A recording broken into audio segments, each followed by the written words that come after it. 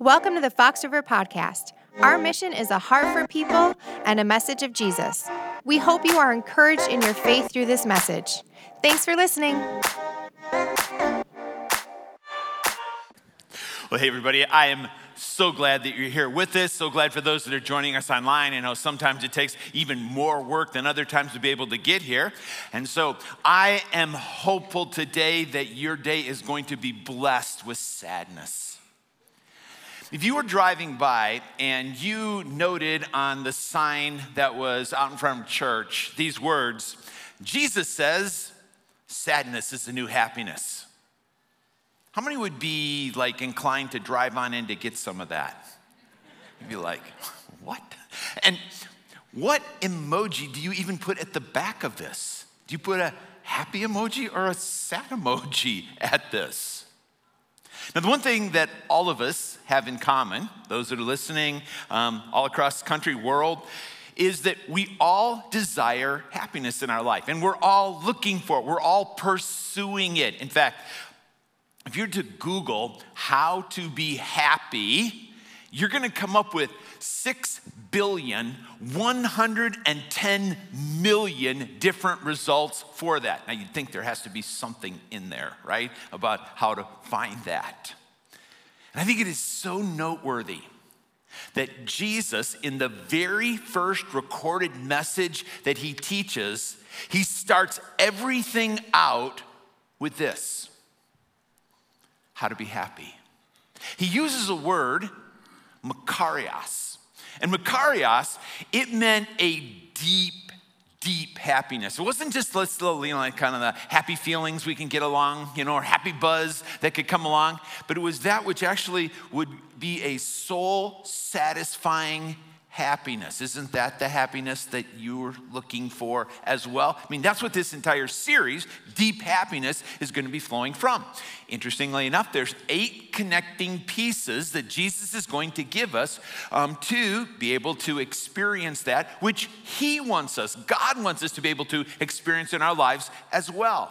Now, they're often referred to as the Beatitudes. They're found in Matthew chapter 5, verses 3 through 10. We've actually looked at them already today. And they start out with the word blessed, hence the name Beatitudes. It's a Latin word. It meant blessednesses. So it's like, here's how we're going to tie them all together. But we know Jesus' audience, when they heard that first word, makarios, they were hearing happy. Happy are the. And last week we looked at the first and the foundation to deep happiness. It's found in Matthew chapter 5, verse number 3. You may have put it on the home screen of your phone, and if so, it could be fresh in your mind right now. If the words are familiar to you, let's say the first beatitude together, if you know it. It started out, blessed are the poor in spirit, for theirs is the kingdom of heaven. Yeah, there's the kingdom of heaven. In other words, Jesus was saying this.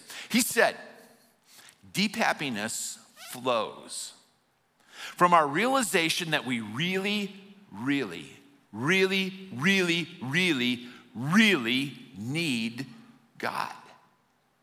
And on that foundation, he's ready now to put the next piece for us in place.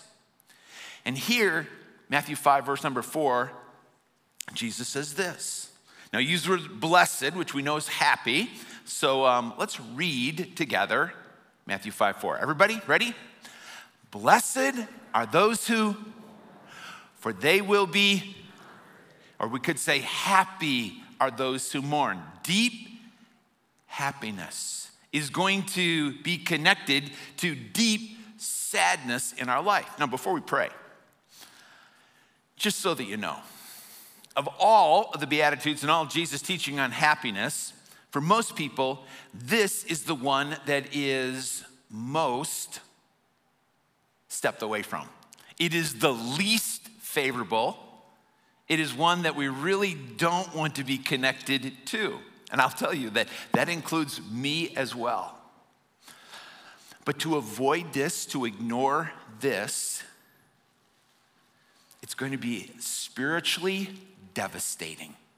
And in fact, it may be one of the greatest reasons Well, so many Christians and followers of Jesus today, deep happiness eludes them in their lives because of the immediate reaction that they have to it. So with that tension, real tension in mind, join me in this prayer. Jesus, we want to be open to what it is that you have to say. And more than that, you're working in our lives today through your Holy Spirit. Father, you have said emphatically, your desire for us is to be happy, and Jesus is showing us the way to it. And I pray that we will be able to experience it, each and every person, and to experiencing it in a very real, soul-satisfying way today. We pray this in the name of Jesus, and everybody in agreement said, Amen. When Jesus started out and began talking about blessed, we know that's Makarios, he said those that mourn, and he chose a word that was an intensive word. In fact, of all of the words that deal with grieving, mourning, sorrow, 9 different words he could have chosen from, he chose the word that was the most intense. He chose the word pantheo. Would you say it once with me? Pantheo. One more time. Pantheo. Pantheo meant it was a sorrow of the heart, a deep sorrow, one that you could feel in your gut, that couldn't help but to be expressed outwardly. A lot of times, it would come with tears, but not always tears. Sometimes it was a groaning. Sometimes it was just a pained expression on the face that you couldn't miss. For a person who experienced pantheo, you don't have to wonder if it's happening or not. That's the intensity of it. So let's look at an example of it, and then two of the primary sources of it that we could find in our lives today. That's our goal for today.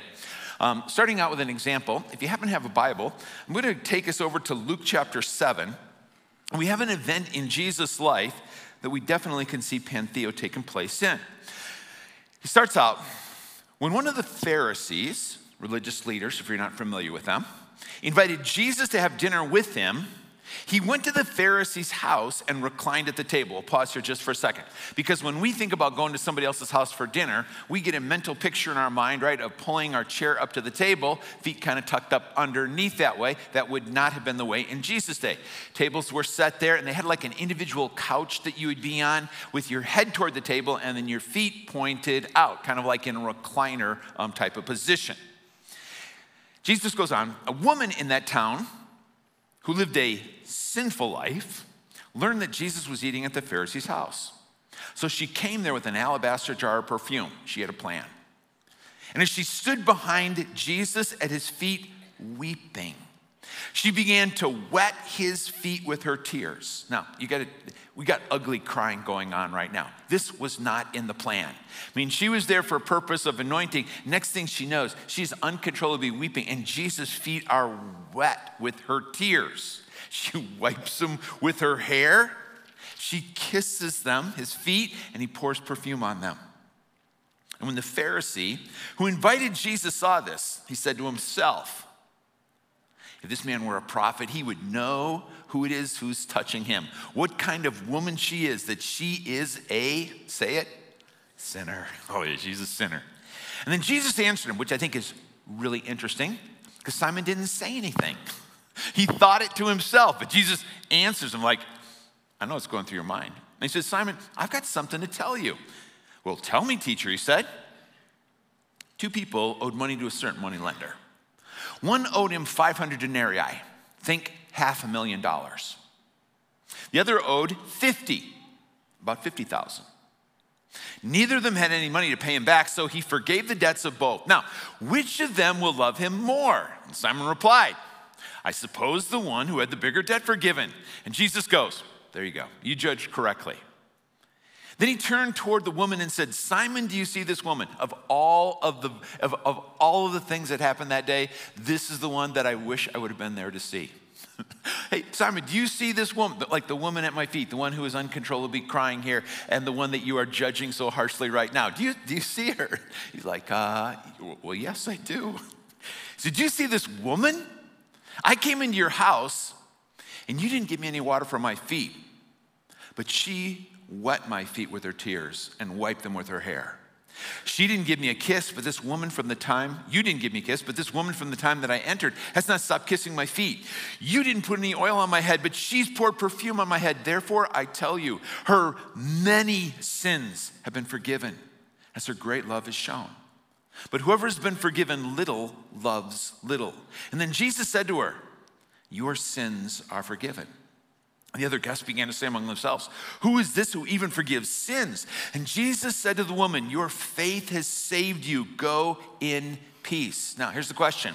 Who experienced pantheo? It was who? It was the woman, right? I mean, she experienced pantheo. Who didn't experience it? Simon didn't experience it, right? In fact, he'd been, it's kind of a combative dinner that he invited Jesus into that way. What was the result of this woman's experiencing a pantheo? Her life was transformed. She received the gift of love. She received forgiveness. She was never the same. What was the result of Jesus being in Simon's house with no pantheo? With like nothing, right? But don't miss this. But it could have been. Simon could have had the same great gift that Jesus had given to this woman, but without the mourning for what was inside, there wasn't the result that took place. Two sources of pantheo that we find in our lives. The first source is going to be pantheo for our sin. Now, as soon as I say that, pantheo for our sin, you might be thinking, we're going to talk about sin? Like, ugh. And I want you to know, standing up here talking about sin, how I feel. Like, this is not a fun thing to do. But, quick test here. How many here have ever sinned? Can I just see your hands? I mean, you did okay. What that means is this. Every person here has chosen at some time to not do that which they knew God wanted them to do. Or we chose to do that which we knew God didn't want us to do. We've all done that before. And we know that there's an effect for that. Paul said this, the wages of sin is death. Isaiah kind of brings it back to where we are today. When we sin, what takes place? Well, Isaiah told us this. He said, the trouble is that your sins cut you off from God. Because of sin, he has turned his face away from you and will not listen to you. When we sin, something happens. Now, there's two choices when we sin. One, we can agree with God about our sin, or two, we can choose to ignore it. What happens? What are the effects of sin? If you're taking any notes today, I would take a note over this right now, because this is like just one of the very, very important things, and a lot of times we don't understand what's actually happening and taking place. Hebrews chapter 3, verse 13 tells us this is how sin affects us in our lives. It starts out this way. Encourage each other daily, as long as it's called today, so that none of you may get it, hardened by sin's deceitfulness. If you were to ask me, what are the effects of sin? One, it deceives. Two, it hardens, or we'll come back to the word desensitizes. Now, how does sin deceive? The deception of sin is this. It won't affect you. This has been the lie of the devil going all the way back to the Garden of Eden. You can eat of the fruit because it won't affect you. But it did. And every time we sin, something happens. There's an effect that it has on us. It's like it's a law of the universe. It's the same as if we were to cut ourselves. If we were cut, what's going to happen every time we're cut? We're going to bleed, right? I mean, you don't have to wonder, am I going to bleed this time if I get cut? You get cut, you are going to bleed. If you sin, it is going to have an effect on you.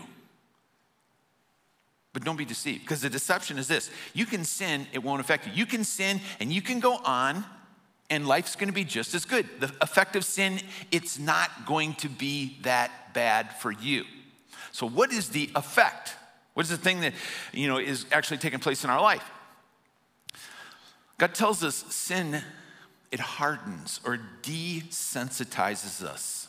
It desensitizes us to itself. It desensitizes us to God. It desensitizes us to others. In other words, when I sin and ignore it, it is easier to sin in the same way and it not bother me nearly as much and continue on that way. When I sin, it seems, I'm desensitized to God, it seems that God is further and further and further away in my life. Now, he hasn't moved, but it just seems that way to us. And with relationships with others, well, it just seems like there's this wall, there's this distance that takes place within us. And it happens every single time to us. The Bible gives us an analogy, and it talks about sin with the analogy of leprosy. Now, one of the effects of leprosy is that it attacks the nerves of the body. That's all it does. It just attacks the nerves, so you become desensitized. In Jesus' day, cooking was done over an open fire. So you're cooking over an open fire, you have leprosy, and you go like, food's done. You reach in, you grab the pan, you pull it out, and you're holding it there. And all of a sudden, you're just like going, something's burning. And people are looking at you and their eyes are wide because they see the smoke coming from your hand. It's you. You're the one that's burning. And you go like, oh my. And you set the pan down and you look at your hand. There are blisters, there's black in the skin. You've got 2nd and 3rd degree burns there. But here's the deal. It doesn't hurt. You don't feel anything. So what do? You just keep on doing what you would normally do, right? You just go on with life. You ignore it. An infection sets in and you lose a hand or you lose an arm or you lose your life just because you were desensitized. You didn't feel it anymore. And it always happens. Now, the other choice, don't ignore it, but you can agree with God about it.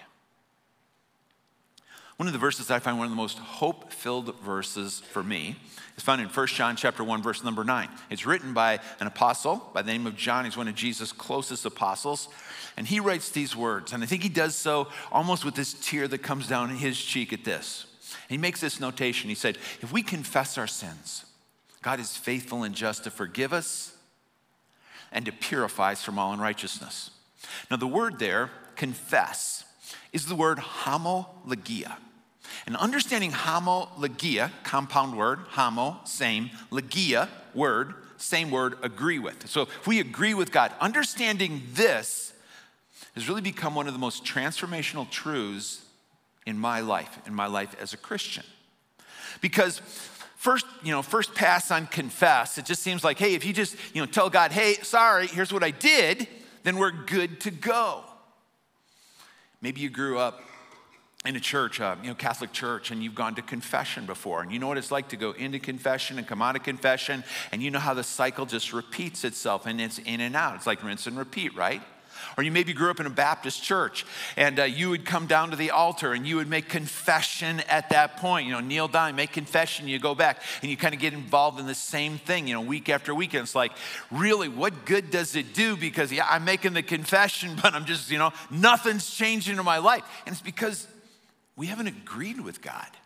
We talk about the what, but we won't come close to talking about the why. Here's an example. And the only reason I share this example is because I'm hopeful that it will help you. Because I'm not proud of it. It's like, I don't want to go here. But in love, I think this is what God would have us to do. So, Denise, I'm married for 42, 43 years right now. And there are on occasions that we will get into an argument and just fight with each other.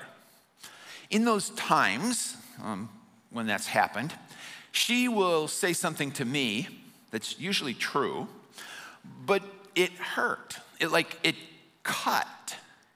And in those times that she said something that was cutting to me, My response to her was to hurt her. I will choose a word, I'll choose a phrase that will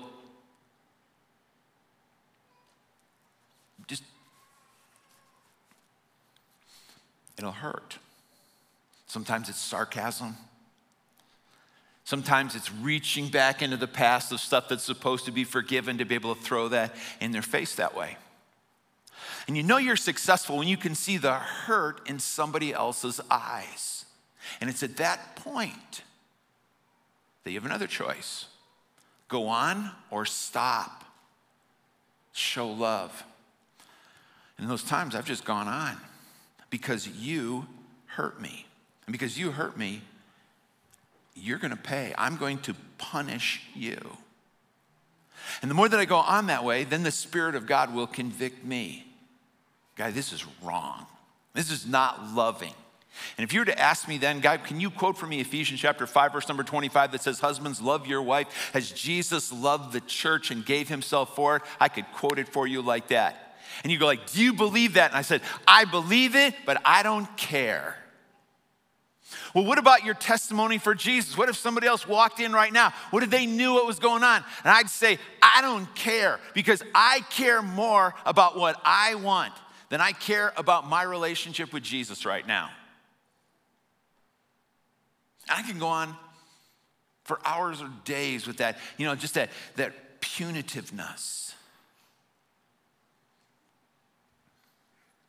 And then if I got to come to God, do you think it's good if I just come to God and go like, hey, God, I said some things to Denise I really shouldn't have. Sorry. Oh, we're good? Thank you. Have I agreed with God? Are you as uncomfortable as I am right now? I haven't agreed with God. I have sidestepped it. I'm like, I'm not that bad. There's no darkness in me. Till I come and say, God, it was more important to me to hurt the person I love than to show them love. It was more important to me to get what I wanted than to listen to you. Holy Spirit, I chose to grieve you and to live in that grieved, hardened state. I thought I can sin, it's not going to affect me, and it's affected so much in my life already. And here's where Pantheo comes in. God, I am so sorry. I'm not telling God anything he didn't already know, but I am agreeing with him. I am being honest in my soul. This is why I say this is the most transformational thing that's, one of the most transformational things I've ever learned in Scripture. It's why I'll teach it everywhere. Because when we do this, that's when we receive forgiveness. And that's when relationships can be restored. This relationship, that relationship again. And that's just an argument. We could talk about, why do we, continue with pornography? Why do we choose to feed our lusts and we know we're hardening, we're desensitizing ourselves to God. We're desensitizing ourselves to another, but for the pleasure of the moment, I'm willing to,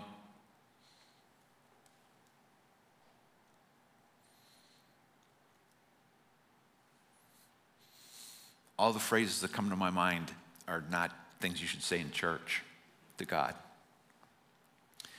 Deceit, bitterness. I'm willing to hold on to a hurt that's been done against me rather than to give forgiveness and to allow forgiveness in my life. Why do I pursue the love of money? Because this is what's more important to me than anything else that way. But when we agree with God, when Pantheo occurs, when we mourn, all of a sudden, we can experience Makarios again. A deep happiness. In fact, look what the psalmist said. In fact, want to read it with me? Happy are those whose sins are forgiven and whose wrongs are pardoned. I'll say it together. Ready? Happy are those whose sins are forgiven and whose wrongs are pardoned. And that's what God said. That's what I want for you. That's what the woman of Luke chapter 7 experienced in her life. And that's what Pantheo opens up for us. Now that's one of the sources of pantheo in our lives. This openness, not just the what, but the why. We've gone where we've gone. The other source, it comes out this way. It's by what breaks our heart. Jesus experienced pantheo not over sin in his life, but over that which broke his heart. And in many different occasions in the scripture, we read of Jesus weeping. Don't think a tear just trickled down Jesus' face. Think a strong man who is sobbing over that which broke his heart. People that were far from God, people that were hurting in their lives. What is it that moves you? Moves you deeply. It may cause you to weep. It just may cause you to have this anguish or this groaning in you. Maybe for you, it's to see children that are in starvation or in their grip of poverty. Maybe for you, it's people that have found themselves tied up in human trafficking, or those that are, trapped in racism, or there's an injustice that's occurred and taken place. Maybe for you, it's seeing people hurting. You want to see another example? If you were at the Waukesha Christmas parade, you saw pantheo break out there when people saw other people and the tragedy that was going on and how people were dealing with one another's grief in their life. That was that pantheo that was there. When we see brokenness in families, we see brokenness in marriage, we see people that are, in addictions, people that are struggling with mental illness, and you look at that and you just it grabs you. And it may move you to tears, or it just may double you over going, God, would you help them? Because so many times we would say, what is it that breaks your heart and breaks God's heart? And when those two pieces come together, you think about children without church. You think about people that are far from God. It caused Jesus to weep. And that pantheo, get this, pantheo not only invokes something within us, but it invokes us into an action. Pantheo is not just the feeling of mourning, but it is then the movement to be able to do something about it. And when we engage that way, that's when we see that comfort that Jesus talked about beginning to take place in our lives. You see, the word Jesus used for comfort is the word parakleta. Parakleta may ring a bell with some of you when you know that later Jesus is going to say, I am going to send a comforter to you when I leave. It is the Holy Spirit. He was called the Paraclete. He is the comforter. It is that comfort that Jesus said you're going to have that comes through pantheo or mourning that the Holy Spirit is going to be doing in your life. Because when your heart aligns with God's heart, that's when you experience grace. That's when you experience His working in you, and that's when you begin to experience His working through you as well. That's a lot of stuff, right? So what do we do with this? Here's what I'm going to ask everybody to do. This week, if you were here last week, I'm going to ask you to grab your phone, if you would please, and use the QR code to be able to download the next of the Beatitudes and to put that on your phone. So get that loaded right onto your screensaver so that you'll read every time you open your phone up this week, blessed are those who mourn, for they will be comforted. What we're doing right now is we're just kind of talking about, this is the tip of the iceberg. But as you spend a little bit of time thinking about this, knowing what you know right now, just going like, God, how is my relationship with you today? Is there something that's affecting me in my life that would affect that relationship? Am I being honest with you, or am I being deceived by sin?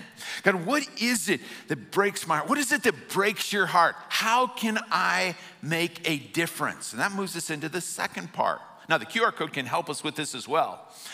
But if you are moved to see children just come to know God, to know Jesus, then I think it'd be a great time right now to join with us in children's ministry. For you, it may be students, and you see middle schoolers and high schoolers, and you're like, this is a really tough time in life. What do? You get involved. It may be that you care about those that were their addictions, and you want to, participate and celebrate recovery. It could be, you see the needs in the community. It's like, I'd like to be a difference maker in our community. You're going to be here for Second Saturday at that point. Your heart just may break for people that are far from God. And you're willing to acknowledge right now, I've been pretty just unsensitive, desensitive. I really don't care that much about my neighbors or other people. But I'm going to do my best now. I'm going to start to bless those, my neighbors. I'm going to begin with prayer. I'm going to listen. I'm going to eat with them. I'm going to serve them. I'm going to share. Why? Because this comforter that brings comfort, that brings resolution to that which we are mourning over, is going to be working in our lives. Don't just stop with the emotion. Let it move you to the place where you're going to experience that deep happiness that Jesus wants.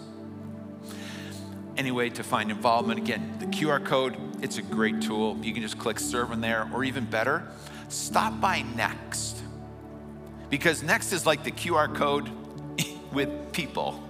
You can go in there and they're going to just help you to figure out what's your next step in following Jesus. What's your next step in finding the place that you could make a difference. We do those after services today, so you can stop by and just spend a couple minutes in there that way. Now, before we come to communion, because I want to bring us into that with this truth of Jesus today, I want to bring us back to this truth. The gospel says this, that Christ died for our sins according to the scriptures. Jesus didn't die for sin in general. He died for sin and sinners, sins that have a face, a name, a date, and a place. That's what Jesus gave himself to be able to provide forgiveness for. And if you've never come to Jesus, we'll say like the woman in Luke 7, knowing, Jesus, I have sinned. I need forgiveness from you. I mean, your life may be more characteristic of the other one. Simon there didn't really think, didn't see himself as a sinner, saw himself as self-righteous.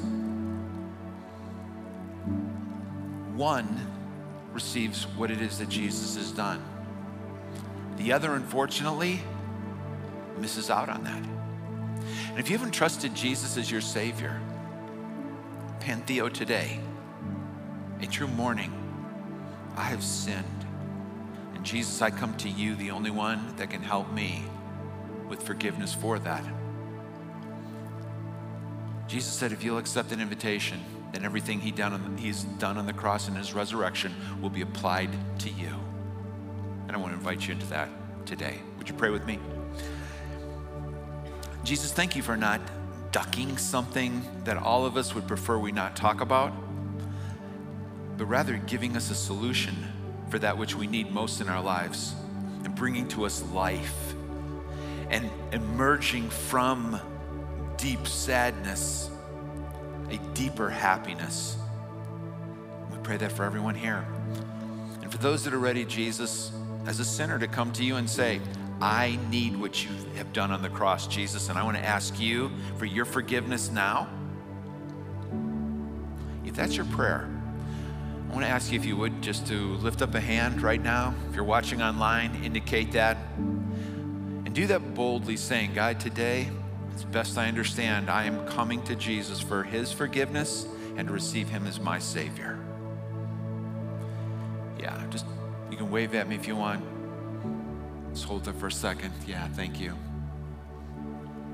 Thank you for your saving grace, Jesus. What you've done in so many of our lives before, what you're doing in these lives today. May they understand fully the love, the grace, and the blessing of your forgiveness in their life. Pray this in your name, Lord. And everybody in agreement said, If you were encouraged by today's talk, be sure to subscribe and share with your friends. Visit us online at foxriverchristian.org or check us out in person. Thanks again for listening to the Fox River Podcast.